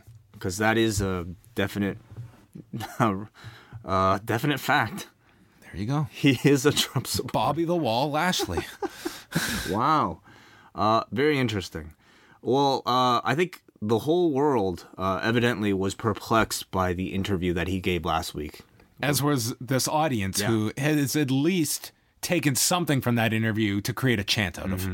Knowing that that interview was the point of this angle, it's like, you know, it makes a bit more sense, and I think, you know, we can excuse it a bit more. Still, it was a very forced and I would say inorganic way of getting to this point. You know, we want to introduce Bobby Lashley's sisters. Let's just do a sit-down interview where he only talks about his sisters. Am I being an alarmist by saying Bobby Lashley's run in WWE is heavily contingent on how this segment goes next week? I feel this one could be a angle of death for Bobby Lashley. Yeah. Probably not what we imagined when we first heard that he was leaving Impact and coming to the WWE. Sister angle. Can we officially, Impact 10-9 round on the Hardys? Yes. 10-8 for Bobby Lashley so far. Well, it hasn't unfolded yet. We will give them next week. Yeah, but it's not looking good. Somebody has to be brought out. And I think that when I heard the Bobby sisters chant, that's when I really thought they are going to, this angle is going to define this guy's run, I feel. Unless they have some great plan next week, which we'll find out. I wonder. These things don't often go very well. No. I'm thinking back to all the great sister reveals of wrestling past, and it's hard for me to think about that. Any type of family member reveal rarely turns into anything good. Sammy also had a funny line in here saying how Bobby wants to be like him and has stolen his hat. Yes, good. So that good was line. Funny. Alexa Bliss, Bayley, and Mickie James was the next qualifying match. They started singing for Bayley at the beginning. Despite the year she's had. Despite the finish that they would be receiving. Mickie works on Bayley as Alexa just stands and watches. And then Mickie tries to catch Alexa with a roll-up, and they start arguing. And the Bayley song picks up again. Bayley hit a high cross to both. Bliss hit a code red to Bayley, but Mickie made the save. This was when the audience, I think, just checked out here. They were chanting at someone in the crowd, and we got a big cheeky Nando's chant. They were chanting Nando's first. And then into cheeky Nando's? Cheeky Nando's. Did someone, put someone's head upside down and super kick them in the corner? No. Maybe somebody brought... Maybe Ospreay was in the crowd. Or maybe somebody brought some delicious rotisserie chicken into the audience. Nando's is tremendous. Nando's is fucking great. I love it. We have a few here in Toronto. It's a relatively new phenomenon in Toronto, but you either like it or you hate it, I guess. Oh, I haven't met anyone that hates it. I don't know. Don't you dare look down upon me, folks out there, of Nando's. Man, with the peri-peri fries. Dude, I have the hot sauce at home. I bought a bunch of it. It's great. Bayley to belly is hit. Mickie pulls her to the floor, tries to steal the pin. Bayley pulls Mickie to the floor, kicks Mickie down. Bayley climbs into the ring, snapped with a right hand and DDT combo. And Alexa pins Bayley. Mm-hmm. You know what was the funniest part of this? Was a year ago, we all lost our mind that Alexa pinned Bayley in her hometown of San Jose. And a year later, congrats. Shrug of the shoulders. Who gives a shit? Mm-hmm. Yeah, pretty much. 10-7 round for NXT when it comes to Bayley. Well, I don't even think it was a shock to this audience either. No, this audience who, despite their singing for Bayley, I don't necessarily get the sense that they were all that attached to the outcome of this match. You know, it's not like they were cheering for her to win or anything. I think they just wanted to sing, quite frankly. It is notable that they chose, let's pin Bayley over Mickie. Yeah. Well, I mean, we don't know how this will play into the Sasha thing. I don't even know if it will. Because Sasha, I guess there's no real point for Sasha to involve herself here, but I'm not sure. Yeah. Nothing all that bad in the match, but really nothing special about the match at all. Jinder has his ribs taped up. He's been cleared to compete, and he's in so much pain. And he gets up from the trainer's room, and he's hobbling down the hall. And then out of nowhere, Roman Reigns spears the man through a wall. Everyone boos. Wall, come on. This was a piece of drywall, oddly placed in front of a hallway.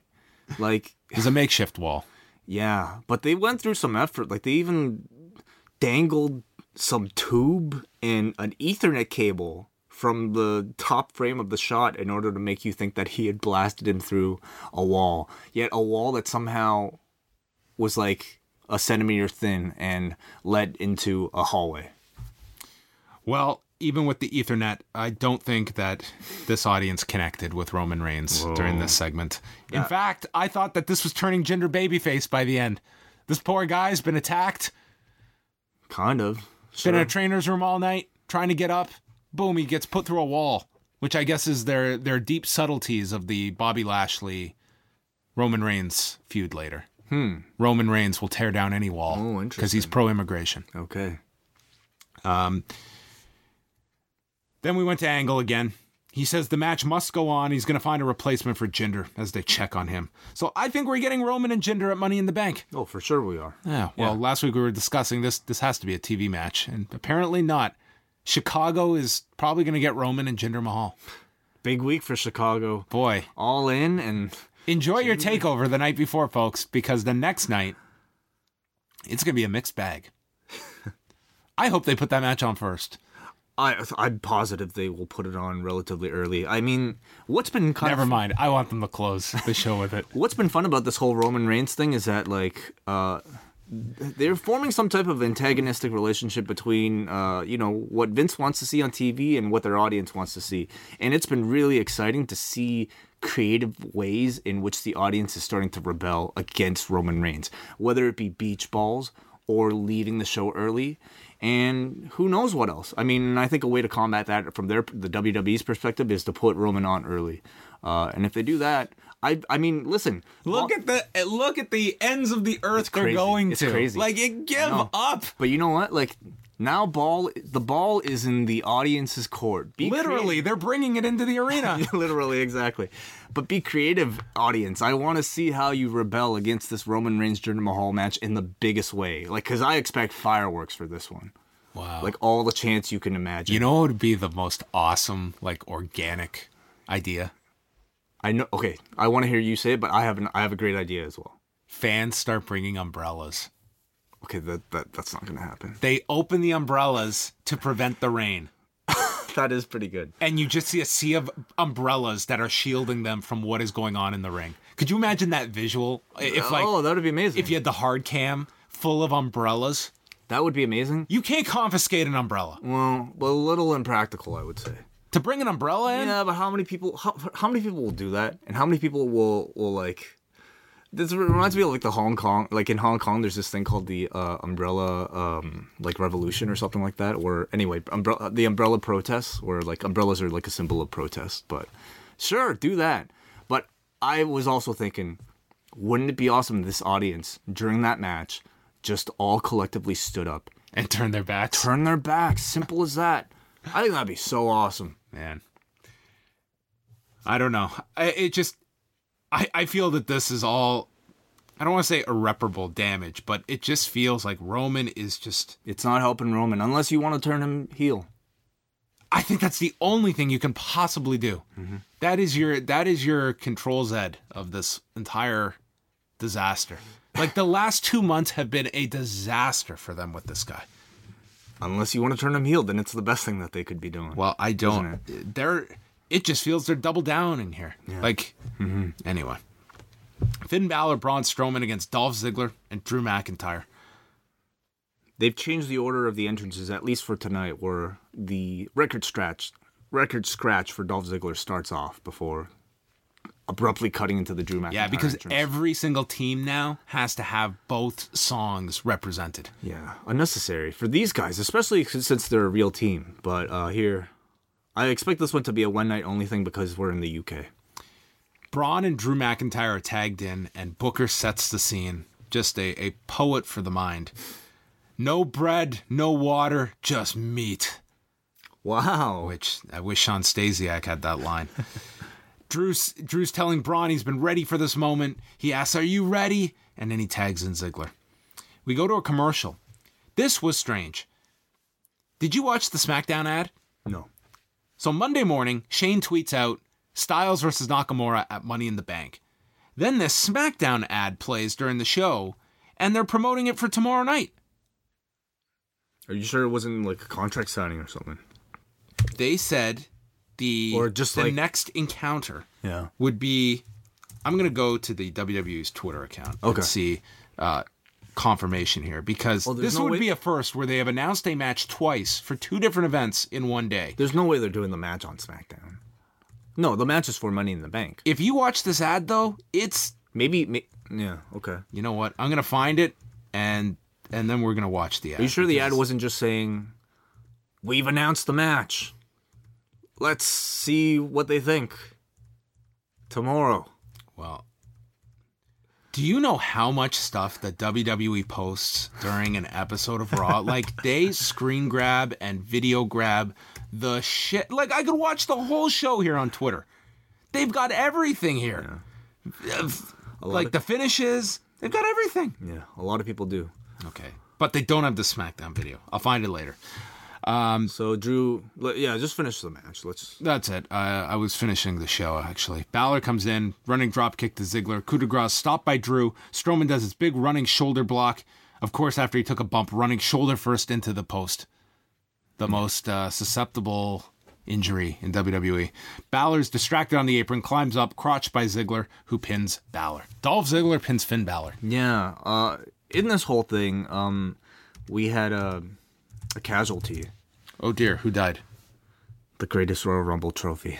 Oh, this thing was taken over after Braun hit the running shoulder tackle. Yeah, Braun hit Drew McIntyre on the outside, and Drew knocks over this Greatest Royal Rumble trophy, and I don't know if it's fixable, but it definitely broke. So this might be the end of this Greatest Royal Rumble trophy. I wonder how the Shakes feel about that. Bit of a metaphor. Yeah. You know what? I'll say in this match, they kept Drew feeling like a big deal here. Like, to me, they had him do a standoff with Braun Strowman, and I thought the effect was that you now see Drew on level with Braun Strowman. And they also didn't give you that interaction. You had Drew tag out quickly after, trying to bait the crowd into thinking that they were going to see this. So I feel like they're definitely trying to make Drew McIntyre feel like a future main eventer on the level of a Braun Strowman, or at least close to it. So I've looked this up, and it says here, AJ Styles and Shinsuke Nakamura to battle for the right to choose stipulation for Money in the Bank championship match on SmackDown. You're kidding me. They're having a match tomorrow? This is on the website. Okay. Oh my God. Let's read this, okay? Let's not get anything wrong here. SmackDown Commissioner Shane McMahon announced on Monday that the rivalry between Styles and Nakamura would continue at Money in the Bank with another championship showdown. However, the two will also collide on tonight's SmackDown in a match that has huge implications for their title bout in Chicago. The winner of the showdown will get to choose the stipulation for Money in the Bank. Wow. Okay. Why are we having this rematch? Because we had a non-finish in the last match. So let's have a match to determine the stipulation that will avoid a non-finish from the last match. Do you understand how nonsensical that is? We're having this stipulation because of the idea they can't settle it in a normal match. So we're going to have a normal match to set up the match that can't be settled with a normal match. Yeah. It's creative. It's brand new. Yeah. Wow. Then we had a repeat of the NBC Upfront angle, if you missed it. And then all the websites that covered it. Where was Post Wrestling? The fuck. You were the first to report it. One of the first. Well, we got no love. Kurt Angle is back on the phone discussing Rousey. He sent Roman away and has the perfect replacement for Jinder Mahal. And he's on the phone with Stephanie, and of course, it's going to be Kevin Owens to take on Lashley and Elias. What was interesting was that Owens was the surprise entrant, and he got the second entrance, and Lashley got the big entrance. Mm-hmm. It's kind of weird for a surprise. This is when the Bobby Sisters chant returned. They sung for Elias. They did not care about this match. They cared about just chanting. Elias calls for his guitar. JoJo brings it over. This was the most happy this audience was. But then Elias is stopped by Owens. There's a top rope elbow delivered by Elias. Lashley pulls him off. Then Lashley lifts up Elias and hits Will Ospreay's Stormbreaker. the new movie's introduced. Yeah, I think I've seen him do it. It's not the full Stormbreaker. He but doesn't it's- have like the underhooks that and it's not Will the full. does. Like it's not. I think Osprey even does like at least an extra half rotation or even one more full rotation. But So this isn't similar. really a storm. It's like a light drizzle Yeah. breaker. Drizzle breaker. Zayn shows up, pulls Elias to the floor, pulls Lashley to the floor, and then delivers a haluva kick. Bobby's out on the floor. Owens frog splashes Elias and pins him, and Booker refers to Owens and Zayn as brothers to the bone. Right. So Zayn helps Owens despite Owens not helping Zayn. Yes, that was the story here because Zayn, Owens never came out to help him last week. Right. Okay. Well, the story of this match to me was how hard this crowd turned on Bobby Lashley. They were booing him like pretty hard to an extent that I really didn't expect this Amazing early. accomplishment in this short amount of time. That sister interview like has already like really hurt him. Like what the fuck was that? I didn't think it'd be this bad this week. I thought people would be at least, let's see where this goes. On the other hand, I mean, this was a crowd that loved Elias. And when Elias did that thing where he stopped the match in order to take his guitar to do the song, like, that baby-faced him big time to this audience. So by the end of this match, you had a crowd that loved Elias and really wanted to see him to win.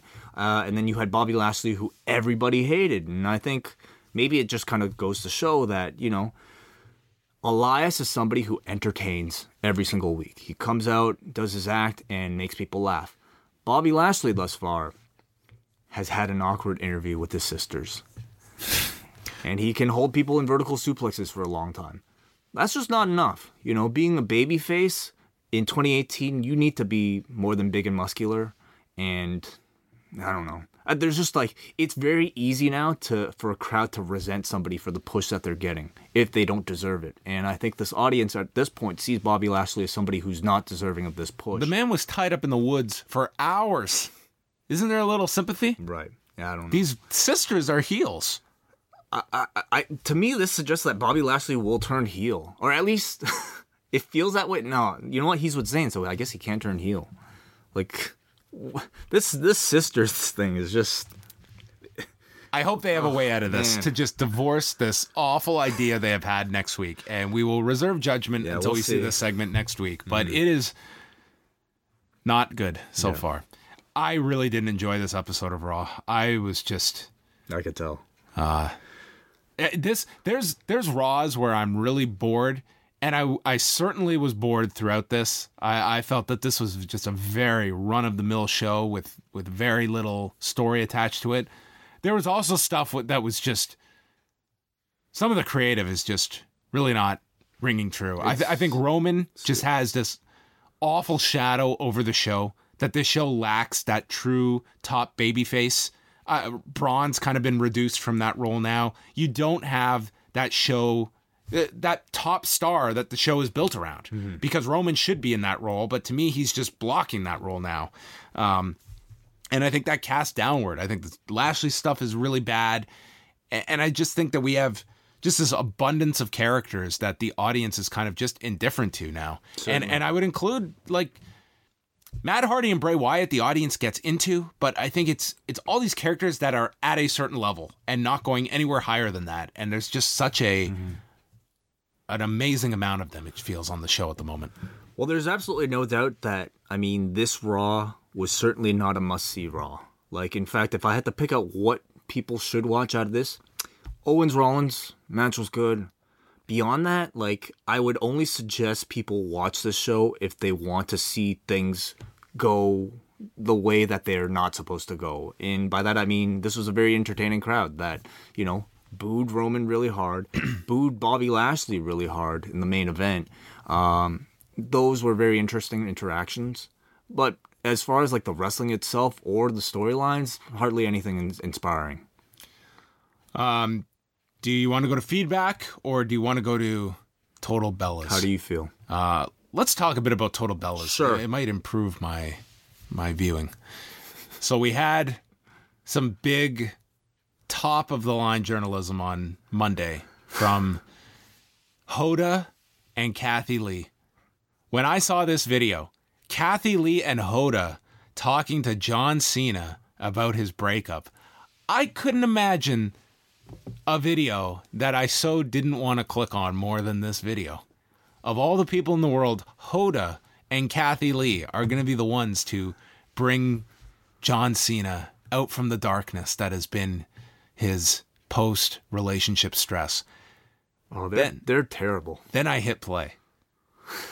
And hearing John Cena explain what this breakup and what he is going through.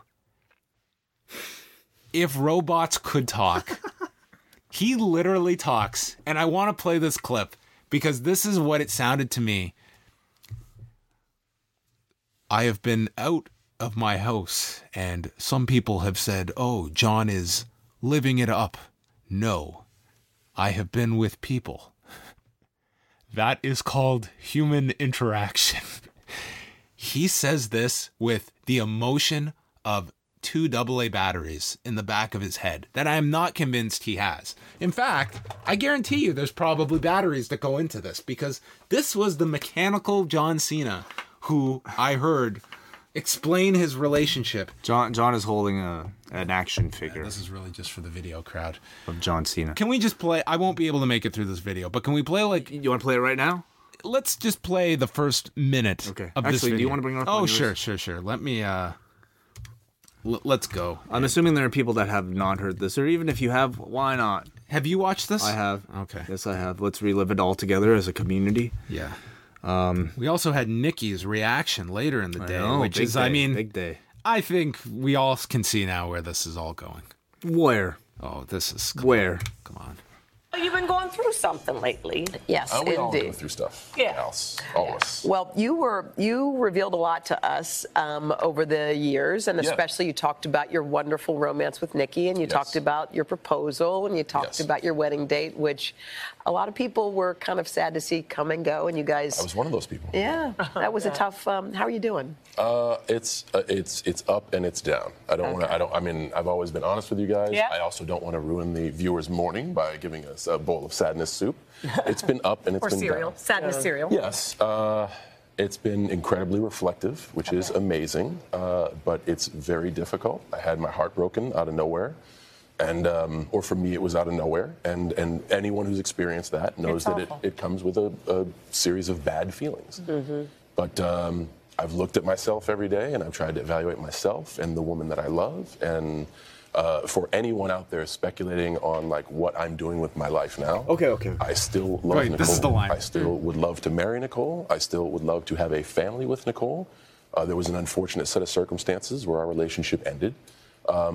There's been a lot of speculation recently about me being seen in public, and everyone's thinking like, oh, John Cena's enjoying the single life. No. I was supposed to be married and have a honeymoon over these 2 weeks. It's the first time in 15 years that I've taken a vacation. I am in my house alone, surrounded by these emotionally strong memories. And every day from 6 to 9, I get out of the house and talk to strangers as social interaction. So there's a lot of pictures of me with like, hey, I'm here with this person, or I'm here with this person. It's called living your life. You have to keep doing that. I don't want anybody else. All right. John Cena. 6 to 9 every day. He goes out and talks to strangers. I could never do that. Yeah. Could you even do that for 6 to 9 minutes? No. For 3 hours a day, this man claims he's going out to talk to strangers. I want video of that. Yeah, I can't imagine. Like, where do you even start? And how do you start that conversation? Hey, I'm single. Barber. I don't know. So what do you make of that? Wait, so what are you saying? What are you saying about all this? What do you want to say about it? I can't tell you I've given it much thought at all, to be honest with you.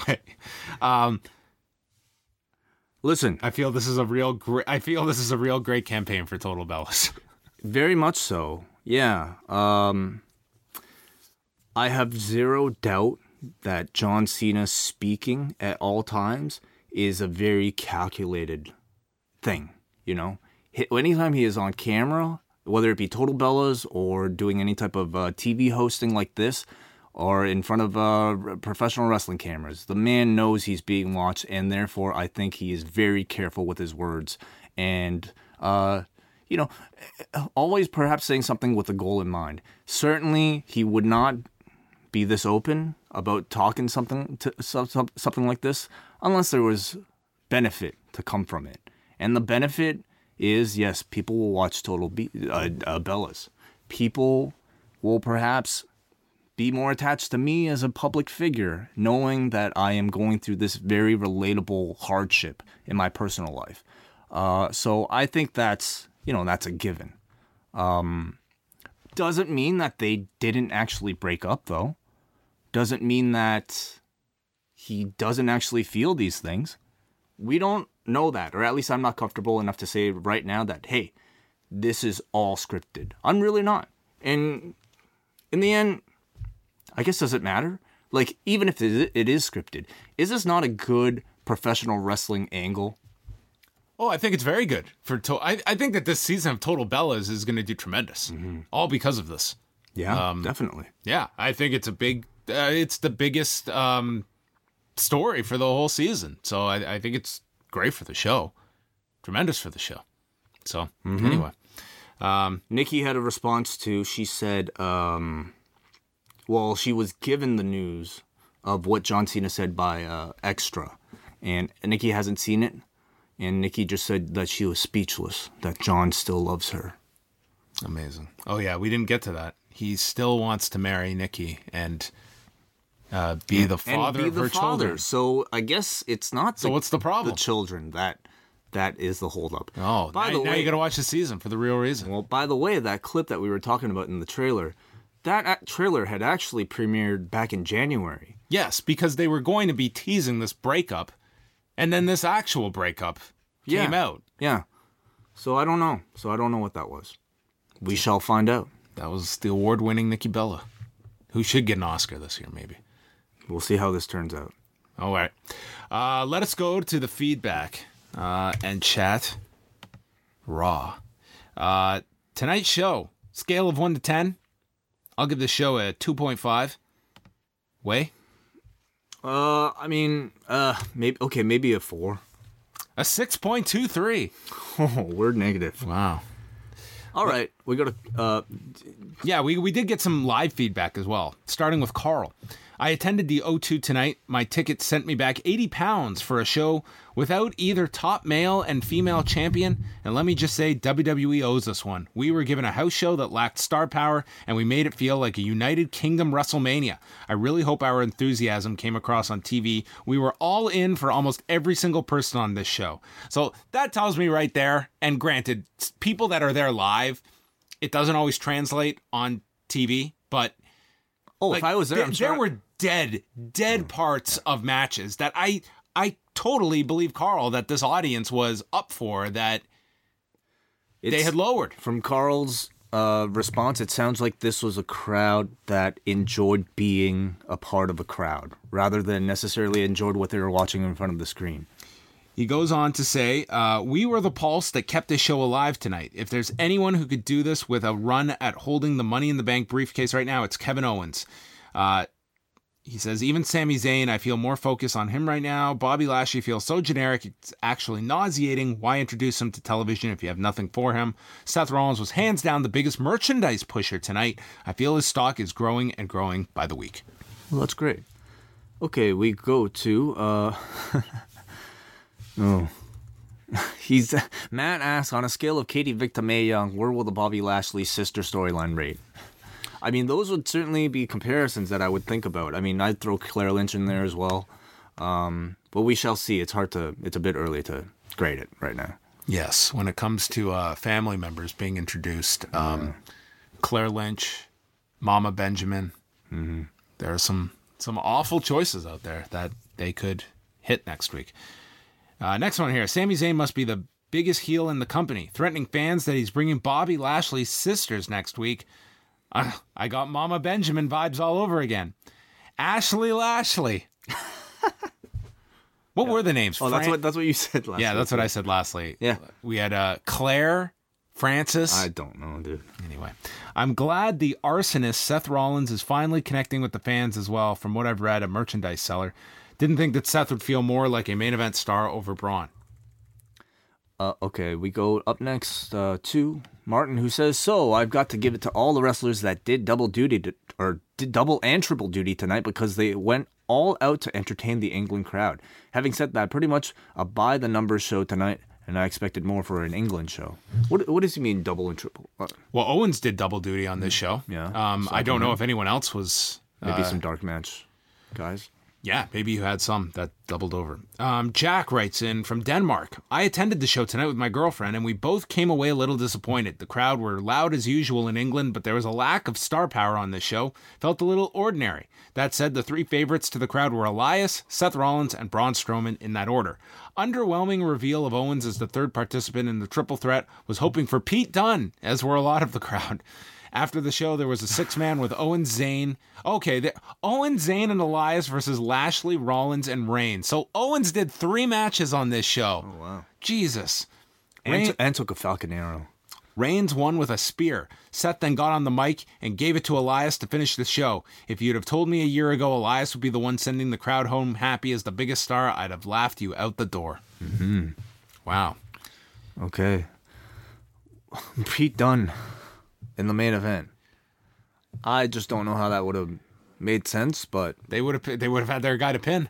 Yeah, he would have gotten pinned, so you should be thankful. We go to Brendan from California. All the whining, the insubordination, and now the blindsiding, albeit on Jinder, has me viewing Roman as a heel. But I know that WWE wants us to view him as a badass babyface. Then again, if actual felonies don't account for a heel turn, I guess I shouldn't look too much into tonight's happenings. Also, I don't know what to think about Nia challenging Ronda. It's too early to give Ronda the title, but it's also too early to give her a loss or even a dusty finish. I haven't watched Raw in 3 or so weeks and came back after hearing about that bizarre Lashley interview. Unfortunately, this episode was very boring and forgettable. Okay, next up, we go to Jalen from Pickering. Poor Zayn really is the Christian to Owens' Edge, and I genuinely feel bad for him. This guy is in a feud over Vertigo, and next week's segment could easily be This Is Your Life levels of bad. On a positive note, I like what they're doing with Drew and Dolph. Having them beat makeshift teams of people that are actually over does way more than beating anyone in that tag division. Sean from Toronto. As I watch more New Japan and ROH, it is becoming increasingly difficult for me to get into the highly repetitive product WWE puts on a weekly basis. The only thing that stood out for me this week was when Elias was getting ready to play in the middle of the match. While I'm not exactly against the Ronda Rousey title match itself, I was not a fan at all of the way they set it up, and with the scripted appreciation by Ronda and Charlotte egging her on for no reason whatsoever. Also, it seems destined to make Nia Jax seem really stupid, especially since there's no way they are not giving the belt to Ronda. Finally, am I the only one who thought back to the Shelton Benjamin's mother angle, and not in a nostalgic way, when Sami Zayn said he's bringing back Lashley's sisters? No, you're not, Sean. Do we get actresses playing sisters?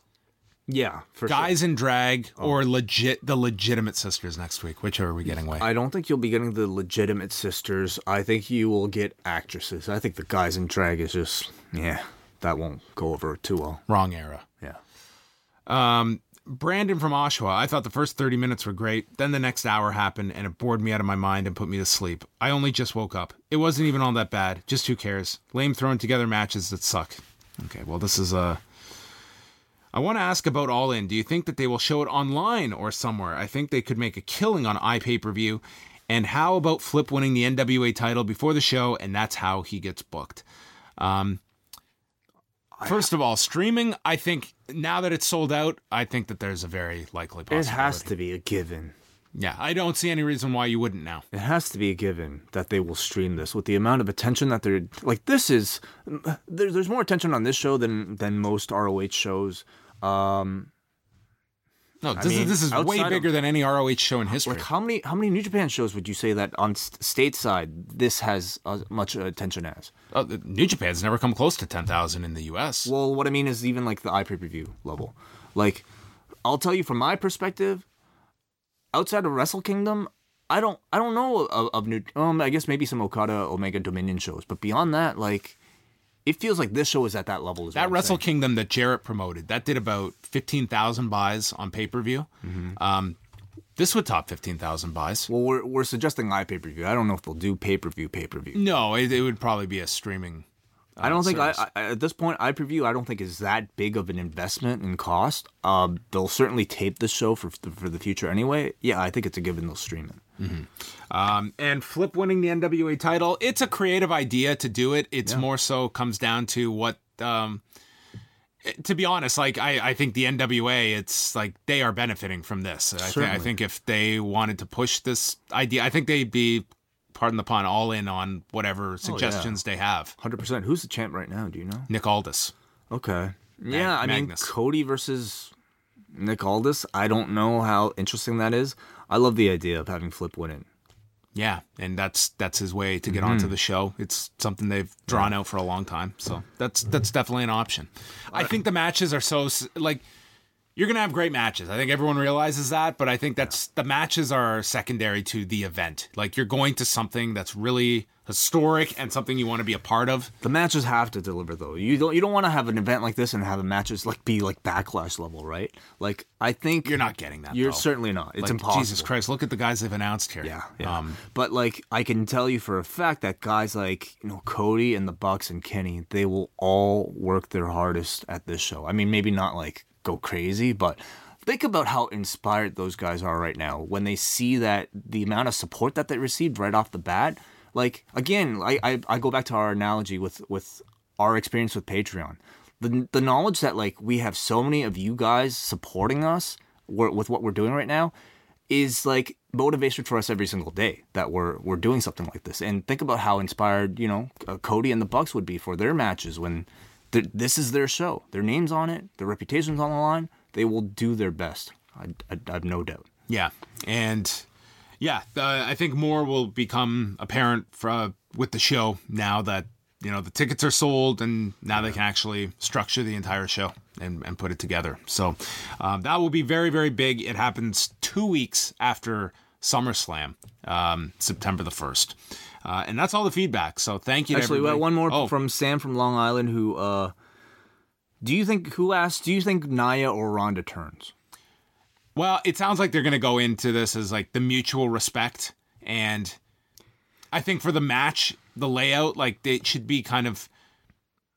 I mean, they're positioning like this, like, is Ronda ready? So that suggests to me that Ronda is the underdog. In the match, she will be the undersized underdog. I think they'll tell that story without turning Nia. I think they put a lot into Nia now being this anti-bullying character that they're not going to just flip her for one title match. Right. And then your way out of it is... That said, though, like, they're dealing with the Chicago crowd for this show. Yeah. And like a run-in by Natalya won't be met positively. No, but what I mean is, like, by giving Ronda this position this early, you're risking a lot of potential resentment from this type of audience. So it's not... like, I could see this crowd turning on Ronda. Oh, yeah. Like this. I would have put Ronda on this show, just not in this title match. I think there is so much time that you could get there, but I feel that they felt a need to rush things with Ronda, and thus, like, these plans this change came together in, like, the last 8 days. Yeah. 7 days. All right, that's going to wrap it up. As we mentioned, all our regular slate of shows are coming up this week, postwrestling.com. And now you can follow us on Spotify. Actually, what? It's been told to me that we've been on Spotify pretty much this entire time. Well, we were made aware of it today. Yeah. Like, I applied to get us on Spotify. I'd never heard back at all. So I just assumed we're probably not on. No. But evidently, we've been on this entire time. Well, cool. One more place where you can Spotify. Follow us. Google Play, Stitcher, iTunes, of course. Just search for Post Wrestling. And that's where you can get all of our shows. Once again, you can sign up postwrestlingcafe.com for Friday's bonus review of Captain America Winter Soldier that Wei and I will dissect. So that is it. It's kind of a quiet weekend coming up. There's a UFC card in Chile, and Evolve has a pair of shows, including Matt Riddle, Keith Lee on Sunday night in what is being promoted as The Final War. Wow. Their last singles match. Interesting. Cool. Yeah. When is the Best of Super Juniors? That starts on Friday. So it's actually not that unbusy a weekend. So when Friday, Best of Super Juniors kicks off, and if you don't have New Japan World, they're streaming that show for free on Friday, so you don't even have to be a subscriber to watch it. Thank you for reminding me, because I want to also make mention that we were wondering if the show that we're about to review for Rwanda Way next week, Global Wars 2014, we were wondering if that was on Honor Club. It certainly is on Honor Club, so do sign up for Honor Club and look for Global Wars 2014 if you want to follow along with us. Yes, perfect. Nice. I have signed up now for Honor Club to watch this show. So maybe we'll discuss a little bit about Honor Club as well. As I will say, I searched for this show on Honor Club knowing it's there, and I could not find this show. Like, it is not the easiest to navigate thus far. That is it, postwrestling.com, and we'll speak with you Tuesday night after AJ Styles versus Shinsuke Nakamura, number 4.